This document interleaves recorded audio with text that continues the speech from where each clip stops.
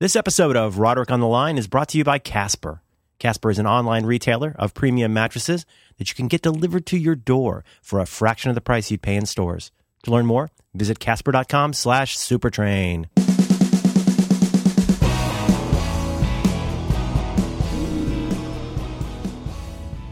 Hello. Hi, John. Hi, Merlin. How's it going? It's good. I'm just sitting here looking at my Skype account here, and it seems like squirting.flirts3 has tried to connect with me. Oh, he's a nice guy. You should totally accept it. Squirting Flirts 3? Oh, I'm sorry. Squirting Flirts 3. 3, yeah. No. Squirting Flirts 9 is a real regular guy. Yeah, well, I'm not sure whether... So Skype offers me... He's got just a egg avatar, but Skype says I can block him, decline the connection, or accept it. What are you leaning toward? I mean, block and decline are both just... I'm kind of having a hard time deciding between the two. Accept feels a little bit close. I don't... I feel he wants to connect with me. A lot of people want to connect with me. I don't accept all of those offers. But I'm not sure I want to block him. Yeah, I mean, it's kind of provocative to block. Yeah, right. It seems like I know something about this person from their name, Squirting Flirts 3. I know enough to block them, you know? You think maybe he had a grandfather and a father that began the tradition? You're talking about the Flirtses? Yeah, like Squirting Flirts Senior, Squirting Flirts Junior. That sounds like a terrible comic book. I think I'm going to decline him, and let's just get this off the table. Yeah. You know, Merlin, it may surprise you to know that there are a lot of people who are very invested in conventional narratives. There are a lot of people who are very invested in conventional narratives. Mm-hmm. That's what makes them conventional narratives. Oh, yeah. See, it's all the investment of all those people. I'm a little bit adrift here. Can you give me some help? Well, yeah. I mean, just a clue. You know, you open with Squirting Flirts. Yeah. 3. Yeah. Squirting Flirts 3. So Squirting you dot talking flirts. about in like a literary tradition, or like understanding how the world works? Yeah, or? I feel like conventional narratives in terms of understanding how the world works, in terms of applying our muscle, our human muscle, to making the world better. Conventional narratives tend to dominate over, say, alternative narratives. Okay. That's all. Okay. That's all I'm saying. Point goes to John. Right? I mean, it's not a tennis match. It's What's just give me an example of an unconventional narrative. Unconventional narratives. You mean like where the story, people are looking for certain kinds of templates for how things go with good guys and bad guys and happy endings and comebacks and stuff? Yeah. I think the one that gets me more often than not is the cult of expertise. We've talked about this. The idea in American life that there are experts, and those experts have special knowledge by virtue of their expertise, their education, and their experience. And of course, there are experts. Of course, there is specialized knowledge, but we give experts the transference principle too often applies, right? That because someone is an expert in mollusks, say, we assume that they are an expert in all the biological sciences, or we assume that we allow them to speak on behalf of all French people, right? Because they are an expert in mollusks, we presume that they can speak for French people. And rather than find just a normal French person or a couple of French people. And maybe without even exactly checking their credentials as a mollusk expert. Right, and that's the other thing. Like, what does it take to be a mollusk expert? Right. Is there a lot of competition? I mean, I've seen a lot of people get through many, many years of college who are barely capable of remembering to breathe regularly. Right? I mean, they have to remind themselves. breathe in, breathe out. But they have advanced degrees. Mm-hmm. And I think, I mean, not, and I'm sure, I am absolutely certain, looking at the demographics of our listeners, that there, out there somewhere right now, is a mollusk expert listening to this. I hope they'll speak up. Right, and I bet you I that hope it wasn't your squirty flirt. I think that because mollusks can squirt. I think. No, that's right. And what is a mollusk squirt called? A flirts. Oh, right. That's from the French. Yeah. So maybe squirting flirts was trying. Maybe that's, I don't know. Maybe this is a little time travel, a little rip in the time travel scheme, where I was like, oh, I was talking to squirting flirts in the future, and now I'm back in the past, and he's here to kill Sarah Connor. Come with me if you want to live. Wait, are you French? Maybe. No time, must run. I bet you that the mollusk expert that contacts us lives in Tasmania. I think we still got pretty deep penetration with the Germans.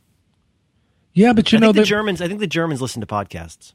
I think they do, and I think that they like mollusks, and I don't know why the French get all the mollusk eating credit. Yeah. Right? The Germans, they have an ocean front. They have oceanfront property there. Yeah. They mostly use it to build V2 rockets, but mm-hmm. I have found myself moving into now that I do a podcast with John Siracusa, my whole way of thinking about the world is becoming really interesting. Mm-hmm. And is it true that he is argumentative? No, I don't think so. Oh. But I can't wait till you guys get together. Oh my God, I'm so looking forward to that. But I don't know. This is something that's kind of dogged me for a long time. Is all the various kinds of whether you want to think of them as logical fallacies or cognitive biases, but like all the things that we walk around automatically thinking and doing without ever really evaluating, like whether they're true or like why we might be getting it wrong. Because I think it has consequences, its ramifications. In the same way that our kind of poor thinking can lead us to feel anxious and depressed, I think poor thinking, whether that's as a person or a citizen or whatever. Logical fallacies or what was the other one? Cognitive disconnects. No, cognitive biases, yeah. Cognitive biases. And I mean, you take something as it's one of those things that's always hiding in plain sight, and why I bring it up here is something like the confirmation bias, which is the idea that you tend to seek out and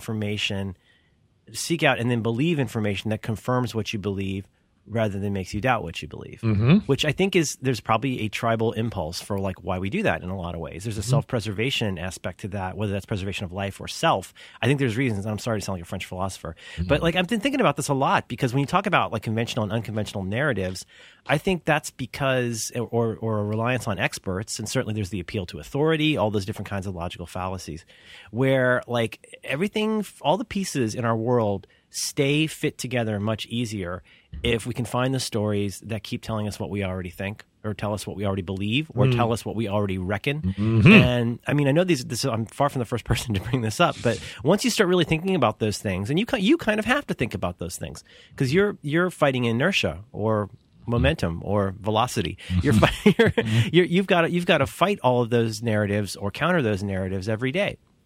Like, do you really want the weird rock and roll candidate? Well, first of all, let's talk about whether I really am the weird rock and roll candidate.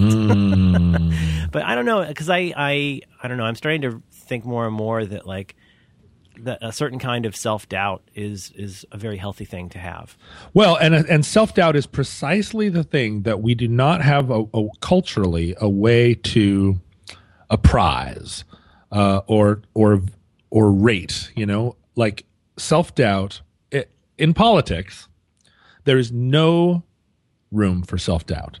They're just and the more successful, the bigger the race and the more successful the realm of politicians you get into, the more all of their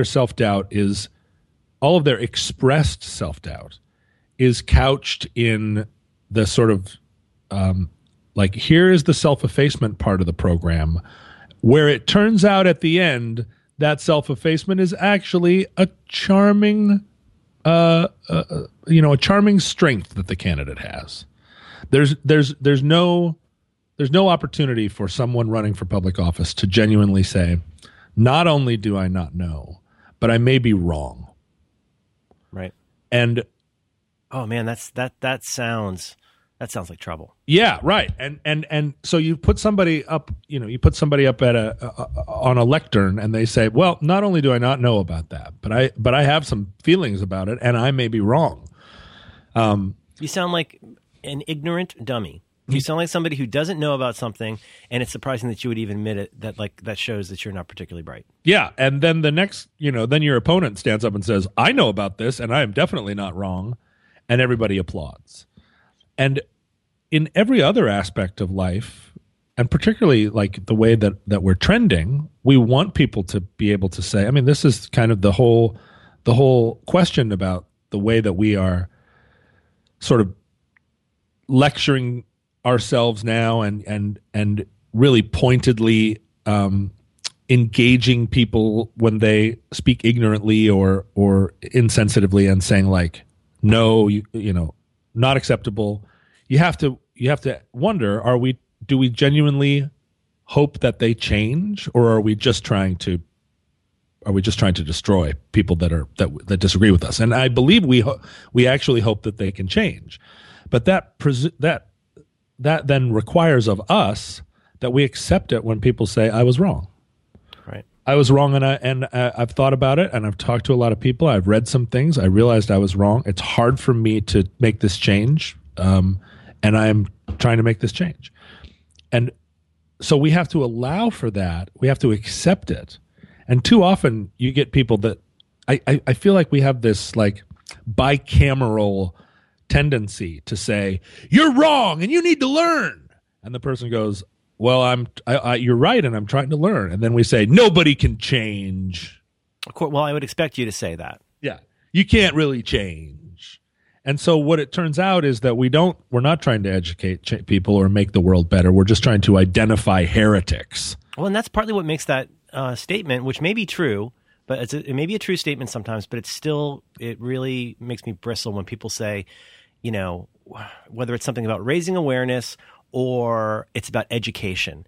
And I feel like the second one in particular is a real code word. It might even be a kind of dog whistle, which is that more people need to think like I do, is what that really means. Because I don't think, and you're kind of getting at one of the bias problems, which is that when we go out there and want to educate the world, well, we're really, how much are we learning 3 new things for everything that we teach somebody else? Oh, yeah. Because we're sure interested in getting everybody else fixed, but like we're so certain about that need for that education that we may be closing out a lot of information that could educate us. It's true, and one of the things over the years, right, that has characterized me is the fact that I speak very emphatically, right? When I say something, I say it in a tone of voice and with a phraseology that suggests that I'm very confident about what I'm saying. And as listeners to our program know, I say things confidently, and then I say other things confidently, and that confidence is a tone, and it's also probably a defense mechanism that I learned as a kid to masquerade as confidence or whatever. But it's also it also stems from like I'm thinking across a lot of terrain. But I'm also wrong. I'm often wrong. I'm deeply, profoundly wrong, and a lot of that emphatic speaking is really a projection of the fact that the voices in my head, or my relationship with myself, is extremely self-critical. So there's a chorus of voices saying you are wrong all the time to me. And when I say something out loud that seems like I'm pretty, I'm definitive. Like you've always thought that and always will, and everybody should agree, is the implication. Yeah. But in fact, I'm just trying to shout down all the different people, all the different me's who are saying, you should go back, you should crawl back into the hole that you came out of. And so, but to be in your 40s and to continue to be flexible and continue to say like I know more now than I did even a year ago about so many things, and some of those things really challenged stuff I had thought for decades. Right. But because those things were challenging doesn't mean I stuck my head in the ground. And now I've changed the way I think about stuff. But to go up and stand on the, in public and say that when you're next to people who are saying, I've always felt this way, I always will feel this way, this is the only way to feel, which is, kind of what we ask of candidates. You have 1 minute to speak. Shower us with confidence and make us feel like you are deeply capable and full of expertise. So, the conventional narrative of who we want to lead us is that we want leaders without doubt. Right. But in every other aspect of life, we recognize that people without doubt are dangerous. People without doubt are unhealthy. Both they are personally unhealthy and they're unhealthy for us. Like, never follow a leader that doesn't express doubt seems to be something we should teach. We should teach ourselves and teach our kids. Because I'm trying to think of the implications of that, and I can't get away from the personal aspect of this, which is that we feel like everybody else should be endlessly flexible about learning the things that we're inflexible about. I think on a personal level. Yeah. And so the problem is, though, if you had a candidate or a public figure or somebody who there aren't that many people in a position of power who are doing what you're saying, because they may like that personally in somebody who they're correcting, but they wouldn't want that in a leader. You wouldn't want that, because you pretty soon you go straight from, I'm trying to keep an open mind and learn to evolve and adapt. You go straight from that to like, well, you're a flip-flopper. Yeah, a flip-flopper, or somebody without those true convictions. You're still developing. You're not ready to be a leader yet because you're still figuring all this out. You're still figuring it out. That's right. And get back to us when you have it all figured out. It's exactly right. And the idea that there is such a thing, right? I mean, there absolutely are experts about mollusks who just get it. They just, not only have they studied all the molluscine valves, all the valves.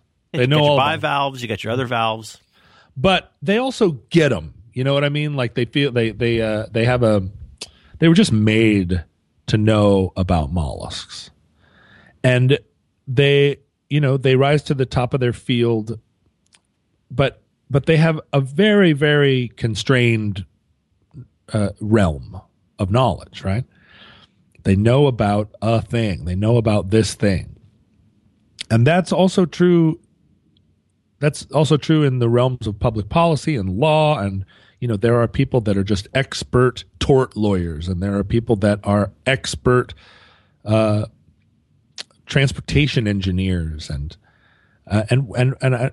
We talked about this when I went on that USO tour, where you get these lieutenant colonels that are just experts in being a lieutenant colonel in the U.S. Air Force. Like, so much more. I mean, you as a kid, you could identify planes by their shape in the sky. You know more about ships and planes than probably 90% of Americans, but you know way less about the specifics than any of the people on that base. Right. Way, way, way less about certain, like, I walked into those bases and I was like, so, is that an M60? And everybody laughed because we haven't used those in 30 years. Yeah, that's right. And I was just like, oh, shit. But what happens is that you take that lieutenant colonel in the U.S. Air Force who knows absolutely everything about being a lieutenant colonel in the U.S. Air Force, and you put him up against, and then he decides to run for the U.S. House of Representatives, and he's running against somebody who, isn't even an artist, but let's just say is somebody who's run a series of successful businesses, is a cross country bicycle racer, and a father of four, and a member of the Kiwanis Club, and the lieutenant colonel just looks more impressive. He just looks and seems more capable because he's achieved this status and this expertise. But in fact, he just knows how to run things within that very constrained world, and the generalist, the person that is, the woman that came up and put herself through law school and then decided not to be a lawyer, but instead decided to be a chef. And then she worked as a chef for a while, and then she bought a hotel. And then she decided, she sold the hotel and decided to run for Congress. And it's like, that is the person that interests me. Like she's the one that I would want as our elected representative, because the lieutenant colonel is going to get into the U.S. Congress, and he's going to succeed insofar as the Congress runs like the Air Force, and then he's going to try to modify the Congress to be more like the Air Force. Mm-hmm. Because that's the thing he knows how to run. Because that's the thing, and that and within the context of becoming a lieutenant colonel in the Air Force, it's the rare individual, and I know a couple of them, who remained intellectually flexible there. But like the Air Force or the prosecutor's office or even the Sierra Club, like they have institutional character. And if you spend your whole career in those places, you're discouraged from remaining flexible.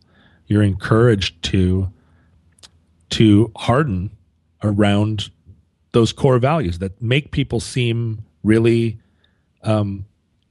principled, even, right? I mean, right. They start to bleed over into the areas of like ethics, where it seems like, well, that person's incredibly ethical. They have never deviated from the party line of the organization that they represent, and so we know we can trust them. Mm-hmm. And I find somebody who has done 25 different things and some of them were failures. I intrinsically trust a person like that more, because they just bring actual, and I guess it's back to the breadth versus depth question, but like, we don't have a way in our culture to measure breadth of experience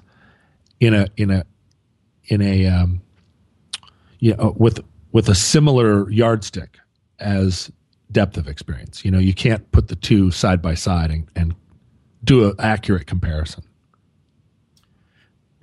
Yeah, again, I'll take the personal angle on this, which is, and state the obvious, which is that I think what we as people, something that concerns us as people, is like you and I are talking about how we would like to think that a certain amount of self-doubt is very healthy, because that means, it doesn't mean that you don't believe in things. It means you're open to the idea that even your own perceptions could be wrong sometimes, and that you can't trust your own intellect in an unchanged state to always be correct.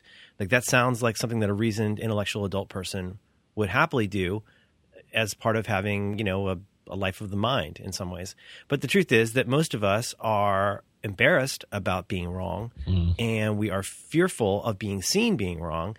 And you could talk about candidates and leaders, but we could also just talk about our parents. We don't want our parents to be wrong, or to be unsure, or to be emotional, or to be, in flux. I remember my mom getting a new haircut and me crying for 2 days, and so when you look at a leader, part of being a leader is having that kind of resolution to what you say, where it doesn't brook any self-doubt. They have to say something that sounds like it'll be true forever and could be, carved in stone on a monument. Yeah, and I'm starting to have some new insight, and I think a real insight, that this is actually a white male problem. You think? I mean, honestly, the way that we are taught to think and the way that we talk, recapitulates this problem, and it's one of the reasons that more diversity in public office is just intrinsically healthy, because not all cultures have that, that massive dependence on authoritative voice. There's a lot, I've been going around to community meetings for the last several months and sitting in the room and on a folding chair and kind of just listening to the way different communities in Seattle talk to each other. And it's weird because sometimes being the only white guy in the room, there is a little bit of the Heisenberg. Even your presence there changes the discourse. Yeah, it just changes it a little bit, but I mean, I guess probably a lot initially, but then as everybody gets comfortable with me being there, or they realize like, that I'm not a white demon, and the conversation starts to heat up, or it starts to move around the room in an electrical way.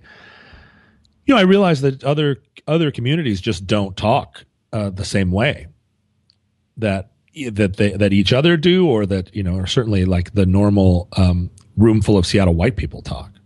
And there's a lot more opportunity for people to say in real time, say like, you know what, you just convinced me I was wrong. And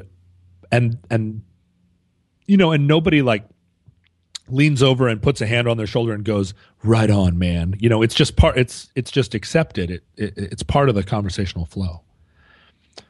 So yeah, it's I think one of the solutions to this problem is greater diversity of thinking, but I feel like it's the white male problem has infected American cultural life in a way that's going to be hard to rattle out in a couple. You're not going to get an argument here in the next couple of years, right?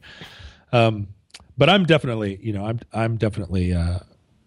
I was surprised and continue to be surprised at how much institutional hostility there was directed at the idea that a generalist had value relative to the words that keep coming up are like pragmatism and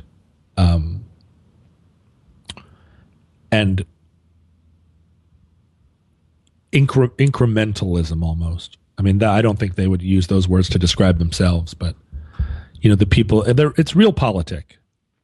The idea that things need to get done a certain way. Nothing can happen fast. It all has to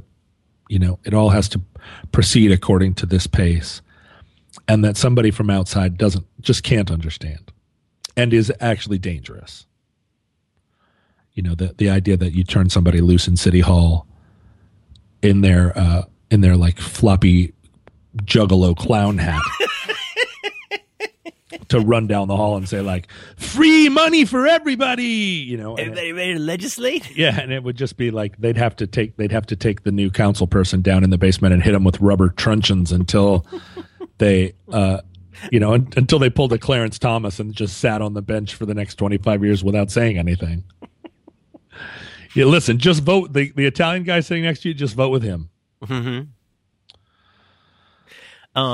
But I think there's something comforting about the lies agreed to, that we never have to like state that we agree. Like you think about the two, I feel like, I don't know if this is still true today because I haven't been to many job interviews, but the two kind of canonical questions that always get asked in a job interview. There's the one where you say to somebody, well, what would you say is your biggest, net positive, or what's the thing you think you could really bring to our team? And the person, so then there's the pantomime where they have to go, that's a poser. Let me really think about that for a minute. Because, of course, everybody knows they're going to get asked that question in a job interview. Mm-hmm. And you say, well, whatever. You say something like, well, I do work really hard, but I'm also really diligent, and I'm a good listener. And you say all these things that they want to hear. And they go, that's really interesting. Good listener. Let me here's the second question. Let me shake it up a little bit. What would you say is your biggest negative that you'd really like to work on? Well, I have to tell you, sir, I was not prepared for that question today. That's a poser. Let me think about it for a minute. I guess I'd say, if anything, sometimes I probably work too hard. And you go, that's a super interesting answer. I appreciate your candor in sharing that with us today. And the thing is, like, everybody knows those questions are going to get asked. Everybody knows, that, like, what the fuck do you think that person's going to say? Well, I didn't want you to find out that like I got let go from my last 3 jobs because I keep masturbating into the coffee pot. I'd say that's probably at the end of the day, my biggest net negative is I come in coffee. And they go, well, that's super interesting. Thank you for No, you got to say something because if you said something, if you actually said, well, sometimes my social anxiety is so crippling that it's very difficult for me to even make it to work, and I don't answer the phone for a week sometimes. Like that's probably true. It's probably a negative, and it's honest. But now, not only are you not going to get that job, but you are the biggest weirdo and loser because you actually answered the question. But isn't that kind of similar to what happens if somebody? Exactly right. You know, I mean, when people ask you these kinds of questions, I don't know. For some reason, did you ever see Raising Arizona? What do you think? Well, what kind of a question is that? I may actually drop in the audio here, but there's the scene where he is at length finally in front of the parole board again. And the one guy goes, They got a name for people like you, High. That name is called recidivism. Repeat offender. Not a pretty name, is it, High? No, sir. That's one bonehead name, but that ain't me anymore. You're not just telling us what we want to hear. No, sir, no way. Because we just want to hear the truth. Well, then I guess I am telling you what you want to hear. Boy, didn't we just tell you not to do that? Yes, sir. Okay, then. and that's like, isn't that it? Yeah. Because, like, you know, what can you actually say in a situation like that? Because you're damned if you anything. Yeah. Not unless round is funny. It was a rocky place where my seed could find no purchase. Tell me, Merlin, what is the last job interview you went to? The last job interview that I went to for like a position at a company. Describe it. Use only single words. There was a time when Merlin Mann slicked his hair down, put his tie on. I did. I would put Dippity-Doo in, and I would make it slick. I look like Gordon Gekko. Carried your little binder, my valise, and your valise, my day timer. You sat on a chair in a lobby with my legs swinging until somebody came out and said, "Merlin Mann." And Mr. Mann, like, the white man will see you now. That's me. That's me. What was it? Let's see. The last real job that I had that was close to a real job. My last actual real, according to Hoyle, job that I got was in 1999, and it was a breeze. It was kind of a breeze because I had gotten a friend of mine had basically got me this interview. They knew that it was a really good fit for what these guys needed, and I met with the head engineer, who ended up being one of my favorite bosses of all time. And that went pretty well, but that was super unusual. Most of my job interviews, the ones that I can remember, were just awful, because I don't know. I feel like, you know, with the people that I know and the companies that I work with, there's been a huge trend, you know, especially in this age of computer maths. There's a lot more interest in really putting effort into recruiting and to like find the right person for the company. And without getting into too much detail, I think there's been a real revolution in thinking about how you hire to get the culture you want. Whereas most of the jobs for the kinds of positions I was at was more like, well, this person left, now we need a new person, and somebody would be sitting there and flipping through papers on their desk, you know, while you're trying to make a pitch, and you send out resumes and you go through all that donkey drill. But I've had some of those that were just, I'll never forget going in and trying to get a job at the Tallahassee Democrat, the paper, and doing web stuff there. And I just remember I was sent into the person's office to like wait for them to come in. And it was so dismal. It was like something out of Brazil. And on the top of one of their file cabinets, I'll never forget this image. They had a burgundy, sort of garnet and gold style FSU colors hat. They had a baseball cap that said Coach on it. Coach. And all I had to do was look at that, and I felt like I could already see the offsite meeting where all the managers got hats that said Coach, because everything's going to be different now, you know, and like real paradigmatically different. And it was a shit show. It was a terrible, terrible interview. And of course, I spoke my mind. I said what I really thought about things, and I didn't end up getting the job. Well, I guess I am telling you what you want to hear then. Okay, then. What we want to do is charge companies $15 for a website. You would do that for $10 an hour. When can you start? Where do I begin? Where do I even begin? Why are you charging them either the grand sum of $15 or why are you charging only $15? Like, what could anybody possibly get out of anything for that amount of money? And why do you want to hire a web designer for that? Why don't you just hire a monkey with a paintbrush? Like, anyway, now what about you? So the last real job, I know you had the job at the newsstand. I did for a long time. See, this is also the changing, the way we work, changing so much. The move away from what I've called Richard Scarry jobs to knowledge worker jobs where a lot of us are working freelance or contract or temporarily or something. Yeah. I don't know that many people that have had the same job for 5 years. It just doesn't happen anymore. Working at the newsstand was absolutely a Richard Scarry job. It's like, you get a hat, you get a tool. Yeah, here's the grocer, and here's the painter, and here's the newspaper guy. You stop in and you buy some bubble gum and you get a newspaper. And that world just feels completely gone. I mean, I guess there are still florists. But yeah, we have a lot of books we have a lot of children's books that are like in German because of who we are.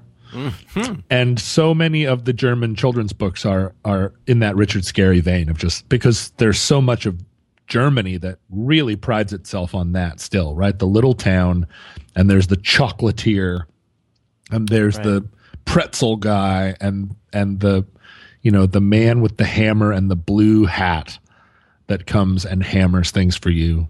Das Hammermeister. Das Hammermeister. But the last job I interviewed for where I put on a tie, I went down to Seafirst Bank, which Seafirst was then purchased by Bank of America and became one of the Bank of America was absorbed, right? Became part of that Borg. But throughout my whole life, as a kid and up into my mid-20s, Seafirst was like the big Seattle bank. Seafirst. Washington Mutual was still kind of a scrappy upstart bank. Seafirst was where the old school kept their money, like National Bank of Alaska is in Alaska, for those Alaskans listening. Anyway, I went to Seafirst and I got a job in their claims. What was it? It was their they had a lot of diversification as a bank, and it was their loan department, and people would take loans out and present collateral for those loans. So, we had to have pictures of their boat, pictures of their property, pictures of their windmill or their, or their owl farm or whatever it was that they were trying to get, that they were using as collateral to get a bigger loan to do something. And I worked in that office, and I went in and, it was very much like mid-90s kind of happy talk office interview, and I really had competing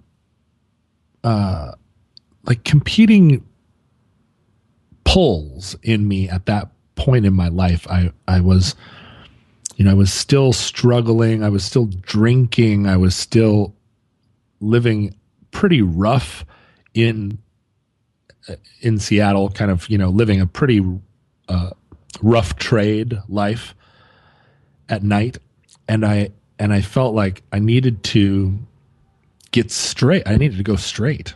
Yeah, you've talked about this before, where you went through a phase where you felt like, am I going to be this? Like, what is my life? It seems like you were sort of asking, like, so, am I going to be this? Am I going to be that?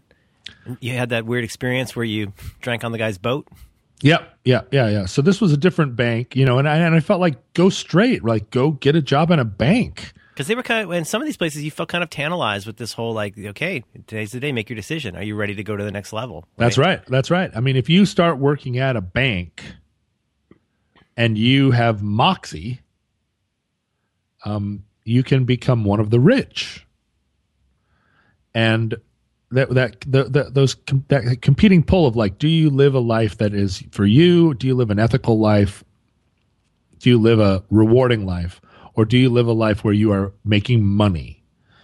And if you're living a life where you're making money, and you want to retain your humanity inside yourself somehow, then your outward life becomes a sort of suit of armor, an animated suit of armor that is out waging war, collecting treasure, and then at a certain point you take off the suit of armor, and then you have a pile of treasure, and then you can do good in the world, or then you can live freely. And I was never able to sustain it. But, I went and sat in a job interview and told them that I was a diligent worker who believed in keeping things alphabetized. I very, very, very much liked to collate things. I'd say my biggest net negative, it's going to be hard to get me to stop collating efficiently. Yeah, one of the things about me is I really like to go back into disorganized files and straighten them up, get them, like when I have some free time, I don't like to think of it as free time. I like to think of it as opportunities to go file time and get back into the files and really straighten them out. And actually that's not wrong. Like I do like to sit and make sure that the blue copy is the third piece of paper in every file. And if the blue copy ends up the fourth piece of paper in a file, I can feel it. I can feel it across the office floor. And I'll go find that file and I'll move that blue paper from fourth to third to get everything back straight with the world. But, there's something very satisfying about that. In the same way as tagging your MP3s or something, there's something very satisfying about having this known amount of work with some little physical actions. That's very engaging stuff. It is. And, and to get all caught up and to have all the files. Well, and what's great about a job like that is you're sitting on your stool and some harried loan officer comes in with their tie askew and says, I can't find the Maisie Glotz file. And I'm like, oh, can't find the Maisie Glotz file, huh? Who was working on it? He goes, I don't know. Brandon, I think, had it for a while. And I'm like, follow me. And then I would walk across the trading floor and all the typewriters were going and the phones were ringing. And this sales guy or this loan officer behind me is, he's getting paid more than I am. He's older than I am, but he can't find the Maisie Glotz file. And I would walk and we'd go through the elevators and around the corner and then there'd be a cart parked, next to the drinking fountain. And I would go right to the cart and I would go right to the second level of it. And I would pull the Maisie Glotz file and I'd be like, there it is. With that kind of like, here you go, buddy. Like you're a conjurer. Yeah. Like how hard was that? And he's just like, incredible. How did you know that was there? How could you have found that? Well, you just got to follow the trail, my friend. You just got to know the ins and outs. Like I really liked that, but I couldn't keep on the wheel. I couldn't keep on the treadmill. Yeah. And I wasn't going from that job. I probably wasn't going to end up being president of the bank. Particularly since he first got... remember Mr. Roderick was the one who found the Maisie Glotz file. The Maisie Glotz file was how I got my start in this business. Pointing cigars in the war room. Now I'm CEO of Bank of America. Have I ever told you the story about the Maisie Glotz file? No one could find it. And he had made more money than me. And I said, follow me. We walked across the room and so forth. And there were phones ringing and there were typewriters going. I found it. I knew exactly where it was. This episode of Roderick on the Line is brought to you by Casper. To learn more, visit casper.com/supertrain. Gang, this is real easy to understand. Casper offers an obsessively engineered mattress at a shockingly fair price. Casper's mattress is one of a kind. It's a new hybrid mattress that combines premium latex foam with memory foam. It's got just the right sink and just the right bounce. The best of two technologies come together for better nights and brighter days. Draw near and please listen closely, because I have to tell you, I have been sleeping on a Casper mattress for months now, and I love this thing. Yes, I love the quality of the product and I love the quality of the sleep that I get, but you know what? Even these many months later, I'm still pleasingly stunned at how easy this company is to deal with and just how painless they've made the entire process. Woe betide you if you've ever tried to navigate the fiery hellscape that is shopping for costly mattresses in a retail store. It is the worst. With Casper, you do not get that. Here's how this works. With Casper, you order your mattress, a surprisingly small box magically appears at your door, and you carry it up to your room, yes, by yourself. Try that with a typical king-size mattress. And it comes with this little dingus that you use to gently swipe open this bag full of awesome mattress. And the mattress gently exhales. It goes, "Bah." And within minutes, you have everything you need for a good night's sleep. It's actually that easy. It is actually that simple. Here's the crazy part. Casper also offers an equally simple, risk-free trial and return policy. So you try sleeping on your Casper for 100 nights, and if for some reason it's not to your liking, you can send it back to them. Free delivery, painless returns, made in America, and just sleep. Sleep, glorious sleep. As I mentioned, these prices are just outrageously low. $500 for a twin-size mattress, going up to $950 for a king-size mattress. Try getting a mattress in a store for that kind of money. Won't happen. And on top of it all, Casper has a very special offer to listeners of Roderick on the Line. You can get $50 toward your mattress purchase by visiting Casper.com/Supertrain and using the very special offer code SUPERTRAIN. We must tell you terms and conditions apply, but I'm just here to tell you it's a terrific mattress. I love mine. I hope you will give these folks a spin. They're great to work with. So our thanks to Casper for many great nights' sleep and for supporting Roderick on the Line. And now what? Now I can't. I got my phone. So the other day, I'm sitting around the house. My kid comes over and starts talking about something or other, and I said, "Oh, my dad was really expert at that." And we talk about my dad a lot, and she was like, your dad, and kind of looked thoughtfully. And I was like, you know what? We have not really sat down and looked at pictures of my dad in a while. And that's not something I want to, I don't want my dad to just kind of turn into a ghost in her mind, right? Right. So I went upstairs and I found a bin of my dad's photographs. And I brought the bin down and I said, sit with me and we'll look at some pictures. And even in doing that, realized that the novelty of a box full of pictures, it had been long enough that this was a very new idea, that I was going to open this box and it was going to be full of hard photographs. Right.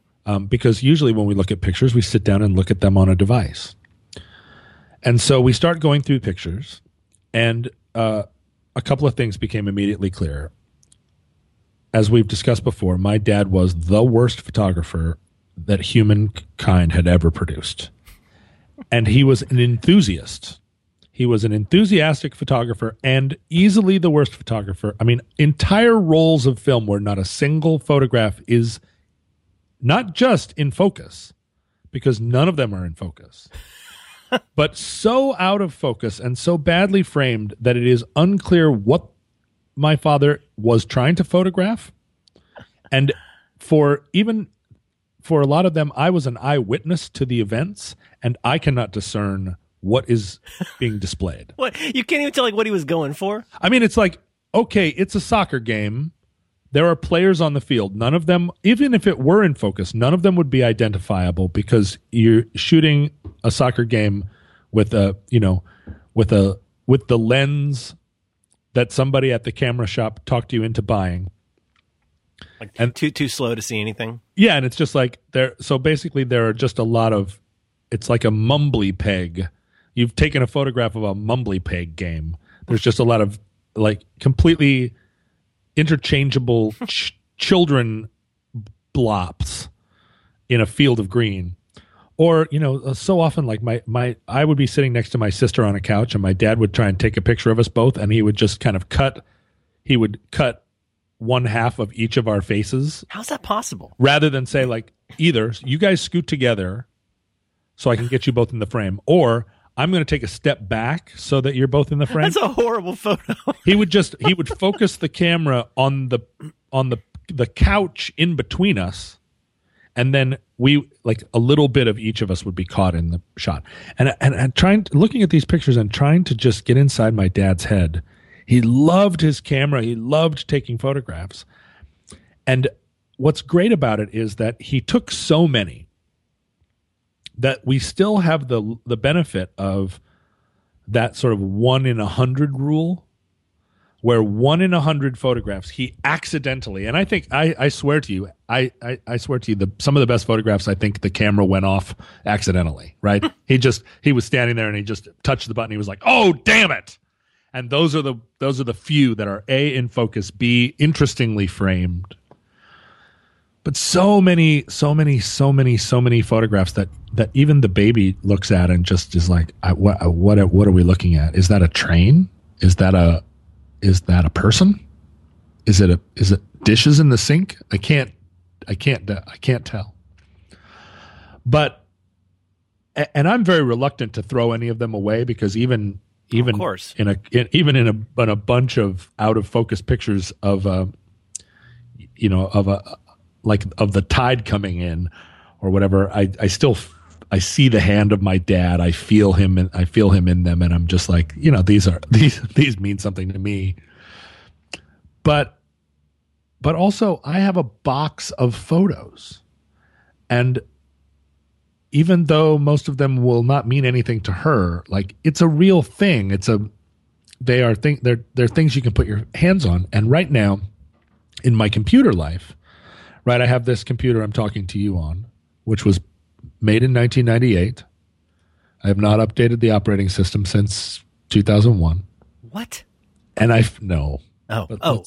We've talked about this Mac before, right? It's a little heart fluctuation there. It's a G3. It's a G3 Macintosh. Mm-hmm. But I feel very scared right now. There are 10,000 photographs on this computer that I'm not confident I can put anywhere else. Like, I don't know where to put them, where they would be safe. Mm-hmm. People say, the hard drives die. If I put them in the cloud, I still am not confident that they're safe. And then all of a sudden I'm incurring a $40 a month charge. I don't think I can put them on my laptop. My phone is slowing down from being overburdened with accidental audio recordings that somehow keep migrating into my text field. Like, what is the advantage of that? I don't understand. Oh, like we accidentally hit the microphone? Yeah, and all of a sudden you're sending a voice text. That's a horrible feeling. What is that feature? Why would anybody use that? If you want to leave somebody a phone message, you can still do that. Why would you send a voice text? It's personal. Ugh. Anyway, so there's that. And so I have, what do I have here? I have 18,800 photos. Oh my goodness. On my computer, which I feel every day is sending me very clear messages that, like, I'm about to die. I'm an old friend.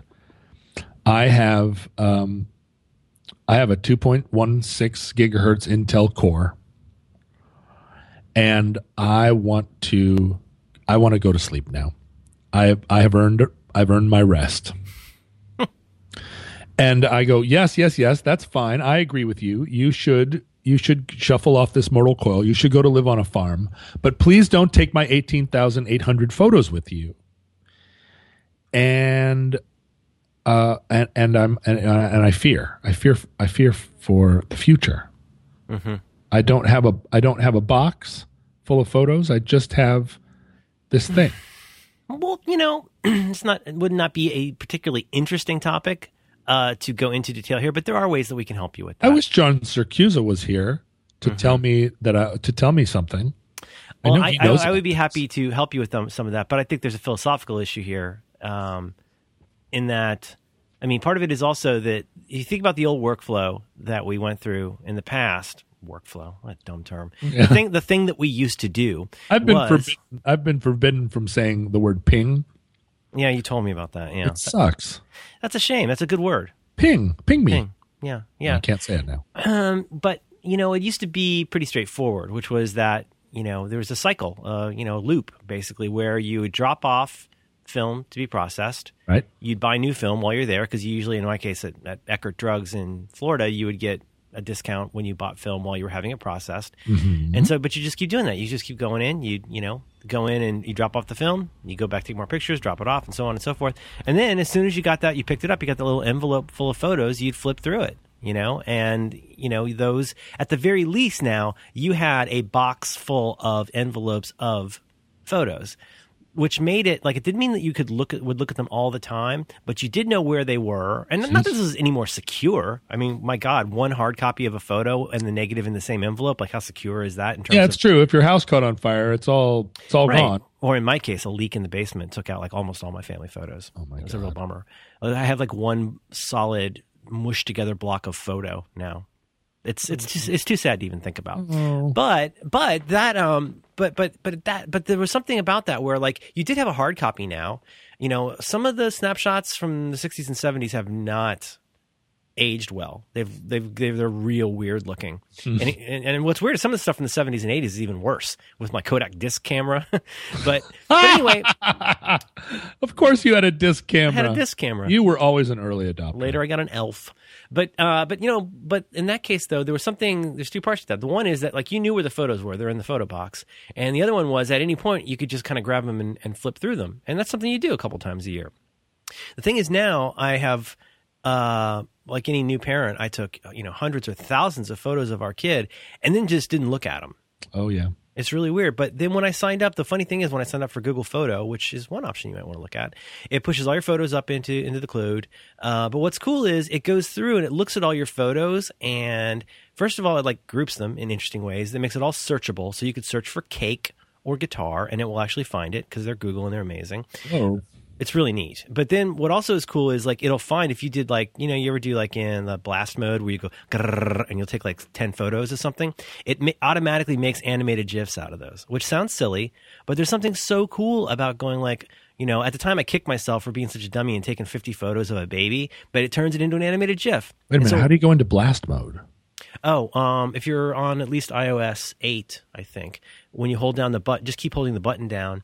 And A, it'll take multiple photos for as long as you hold it. Be careful because your phone's pretty full.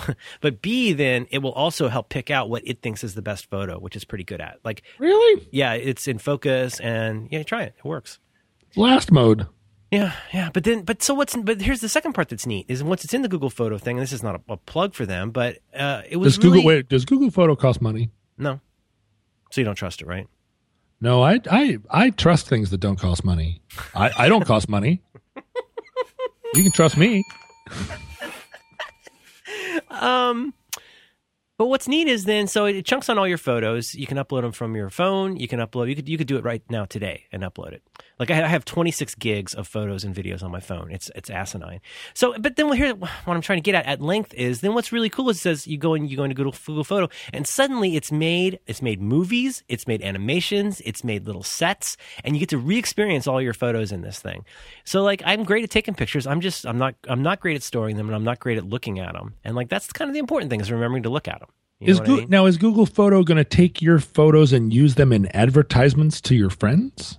That is not the plan as I understand it. What it will do is use it to contribute to their corpus of data about photo recognition stuff. So that's why when you go into Google Photo, you go in and do a search for chair and it finds everything with a chair in it. Or you do a search for poster and it finds posters. It's totally bananas. Mm-hmm. And it does facial recognition. Because, I mean, that's just, again, the corpus.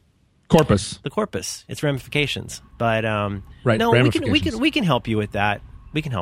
But photos, I mean, like music, are changing so much. I mean, the way people take so many photos, but I always wonder what they do with them. Some people are great about it. They're like old school and they're like printing things out and sending it to people or, doing things like that. I just have all these photos and I hardly ever look at them. Okay, now let me walk you through this. Yep. I have not updated my operating system. And so the browsers are no longer supported. So how do I go to Google Photos without updating my operating system? See, this is the conundrum. I do not want to. I'm afraid if I update the operating system, it will brick everything.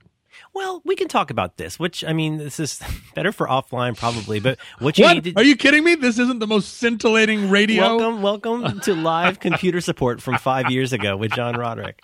First, we're going to do something that's called a backup. What? No, that's so confusing. I know it's confusing and it sounds scary, but it's not. It doesn't actually do anything to your back and nothing goes up. But I try and read how to do a backup, and they start talking about things that I don't understand, and I just you end up just going and sorting things. Yeah, and I end up like, oh, well, maybe what I should. Whoa, you had a guitar there too? Give me your E. Whoa, close enough for government work. All the way across the country.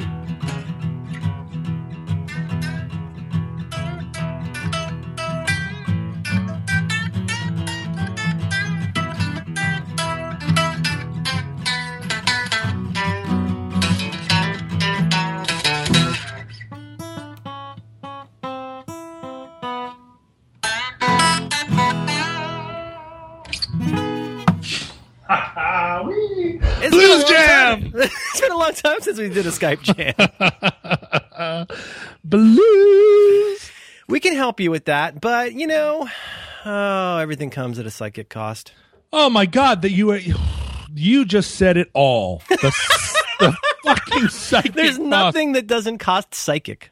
I just, the psychic cost of opening that bin and looking at out-of-focus pictures of that my father took over the years and realizing that just as if you are raised in a house where everybody smokes cigarettes, you do not know that a house full of cigarette smoke is unusual and bad until you get to be an adult and you look back and you're like, oh my God, everyone in my house was smoking menthol cigarettes all day and night my entire childhood. And this is not true of me, but I have friends. There was always at least one person smoking. There was a little bit of time when they had their last smoke in bed. Yes, in bed, snuffed it out and went to sleep where the smoke would just settle. But other than that, there was always someone smoking somewhere all the time. Yeah, and I would go over to friends' houses and walk in the door, and it was just like, oh my God, I'm inside of a diseased lung. But they had no other reality, right? And my reality growing up was that you were constantly being photographed. My dad and I went, this thing that you described, we went to the photo shop where my dad knew all the people behind the counter. He knew the owner. He would hand over 5 rolls of film. He would buy 5 rolls of film. He would get the photos in the little envelopes from the people. They would be like, oh, Dave Roderick. And they'd go get all the pictures and bring them out. And then we'd go out into the car and we would look at the photographs. And as a child. Yes, absolutely. As a child, I had no context to know that my dad was a bad photographer. So my experience was you go out and sit in the car and sort through sometimes 80 photographs. And then when that technology arrived where you could check a box and get doubles. Yeah, that was the 80s, man. We always got double prints. Yeah, that somewhere in the 80s, the photo people realized, like, hey, we sort of like the extra meat for $1 of photography. Exactly, and then you can give the good ones to friends. And my dad always got doubles, and so we would sit and go through these pictures. And it was just like, oh, well, it seems like maybe the camera fired in while it was still in the bag on that one. And then this is shot out the window of a moving car of some phone poles. And there's some, here's one of a blurry dog. That almost looks like a person over there. But I had no critical faculty to see like, oh, Dad, you're terrible at this. Stop. Or like take a class. And so my reality was shaped by these photographs. Like I understood human experience to be something that now I realize it isn't, right? That you're enacting some, well, first of all, that it is incredibly hard to get a photograph. And that, because Dad didn't flip through these and be like, well, wasted another roll. Like, that was his normal too. It was his normal too. And so I can't began to describe how my own memories of things are shaped by having relived them through photographs of them that seem like they were taken by Mr. Magoo. Like those, that way where you look at a photograph of something that happened a week ago and the photograph kind of solidifies the memory a little bit, like, oh, that's how it happened. Everything you had there looked like the cover of a shoegaze album. Yeah, right. I mean, it's exactly right. It's like that's why I responded so well to My Bloody Valentine. I was just like, "What?" That's a guitar, I think. That was a good one. just like it's like right before my dad took any kind of pictures, he went and dipped the lens of his camera in the top of a birthday cake. I think we're ready now. Let's go. I've got frosting all over the lens. Let's go. And so but so that shaped my perception right so profoundly, and now and it turns out my sister is a brilliant photographer. I have no idea. She was in her 30s before she ever really picked up a camera and pointed it at anything. And from the first time I saw a photograph by her, I was like, "Oh my God, you're a genius!" Like she's got an eye. Because she and her friends went around the world together, and they all were taking photographs of the same things. And the other two were taking very, very good photographs of things. But then my sister's photo of the exact same moment would just be framed in a way that both told the story and created emotional tension. And, it was just like, I had no idea that was lurking inside my little sister. And I'm not a bad photographer, but, I wish I could sit my dad down and just go through these photographs. But the thing was, he was completely resistant to the idea that he wasn't great at everything. So it was like, Dad, what were you going for here? Because he's a politician. Yeah, that's right. I don't know. Maybe my finger slipped. For 14 years? I know. You made me think when you had your monologue a while back about how important it is to take and post selfies just because it's a good idea. And I've been thinking about like the way photos have changed. And like now I take photos of funny signs. I take photos of things that I see that amuse me. I have a handful of photos of my daughter doing things that are cute. But you know what? One that we don't do as much as we used to. I mean, the group photo. I miss the group photo. Yeah. I think I want to really get a stake in the ground to get better at group photos. Yeah, the group photo, because they're always that's so important. It's always a like selfie, right? Selfie group photo. It's very seldom where somebody stands back and everybody and everybody's got red eye. Yeah, right. And everybody's holding up a plastic keg cup. But I mean, at family events and stuff like that, it's usually not the young person who thinks to go, okay, everybody, let's do a group photo because that's dorky. Like, why would you do that? But like, I'm so glad I've got some of those. You know what I mean? Me too. There are a few college parties where, at the time, I remember looking at the group photo and being like, oh, why did I think it was funny to stick a lit cigarette up my nose? It that's pretty funny. It kind of ruins the photo. Like I so wanted to be Chevy Chase in 1979. And I was just like, hey, cigarette in your ear. Look at me. Look at me. But then now I look at that group photo and there's 25 people in it. And I'm looking at all the people in the background and I'm just like, oh, right. That girl, she went on. Oh, her sister died. Or, like there's all those memories that the group photo allows. I don't know. As we were sitting here talking, I found a photograph of me and a woman who lives in Barcelona who was like an enormous friend of the Long Winters, one of our great boosters, and she was our tour manager. She was our pal. And then right at the end, after years of touring together, and she came to Seattle and lived with me for a while, and like she was really one of our number one rock friends. We went to Barcelona, sort of the last, maybe second to last or last trip to Spain that we did. And we played a huge show. It was like a festival in downtown Barcelona, and there were two headliners. And one was the Long Winters. And the other was a British band. not Babes in Toyland. Was it girls? Girls? Was it girls in the group? No girls. Just a bunch of old white guys. English band. Mumford & Son? No, they're older than us, and great. One of the great pop bands. Pure pop. What pop? Pure guitar pop. Posies? No, that's an American band. That's true. English band. I have a record of them playing in Spain, though. But you know what I'm talking about. And when I finally get to the name, it's going to be so embarrassing. Oh no, we're keeping all this in. Older people. Older, but not tons older. Like popular in the 80s? 90s. 90s band as Bush.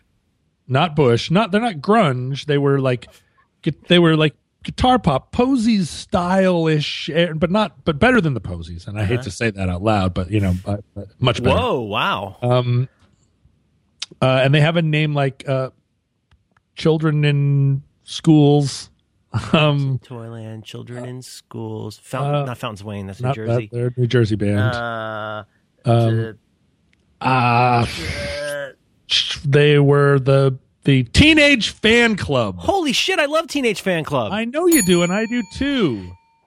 It was always there. So that'll give you a sense of how our career in Spain was going. Teenage Fan Club? No, we didn't open for them. They were the headliners on Friday night. We were the headliners on Saturday night. Wow, you used to be John Roderick. It was big. It was a big deal. She wears denim wherever she goes. And Teenage Fan Club, they really, those guys really blew me away and always had. And I was, it's hard. They made my first favorite record of the 1990s.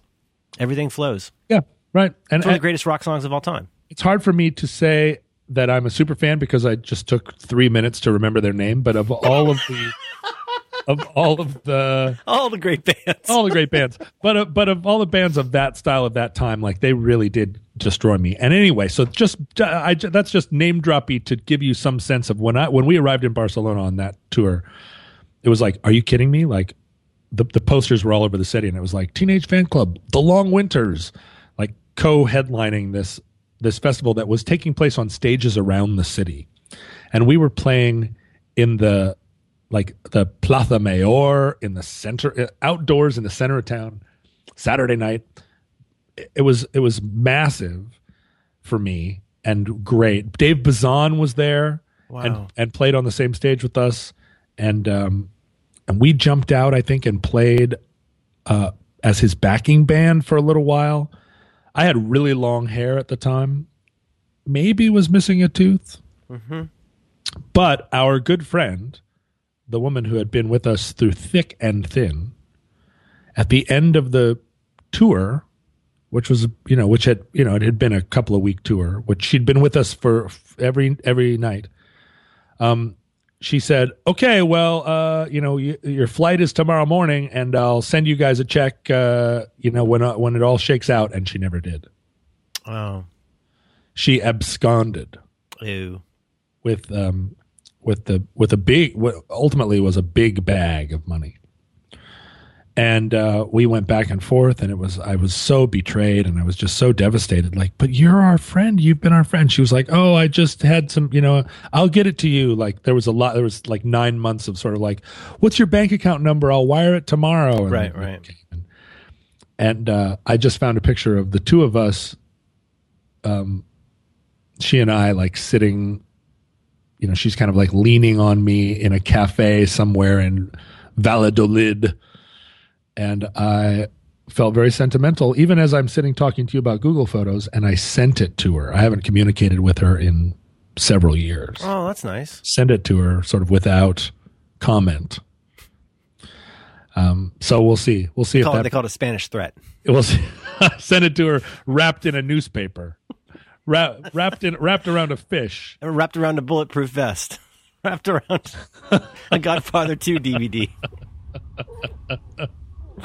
We'll see what happens. You know what? Maybe she'll send me 10,000 euros. Buenos dias. I am from Castile.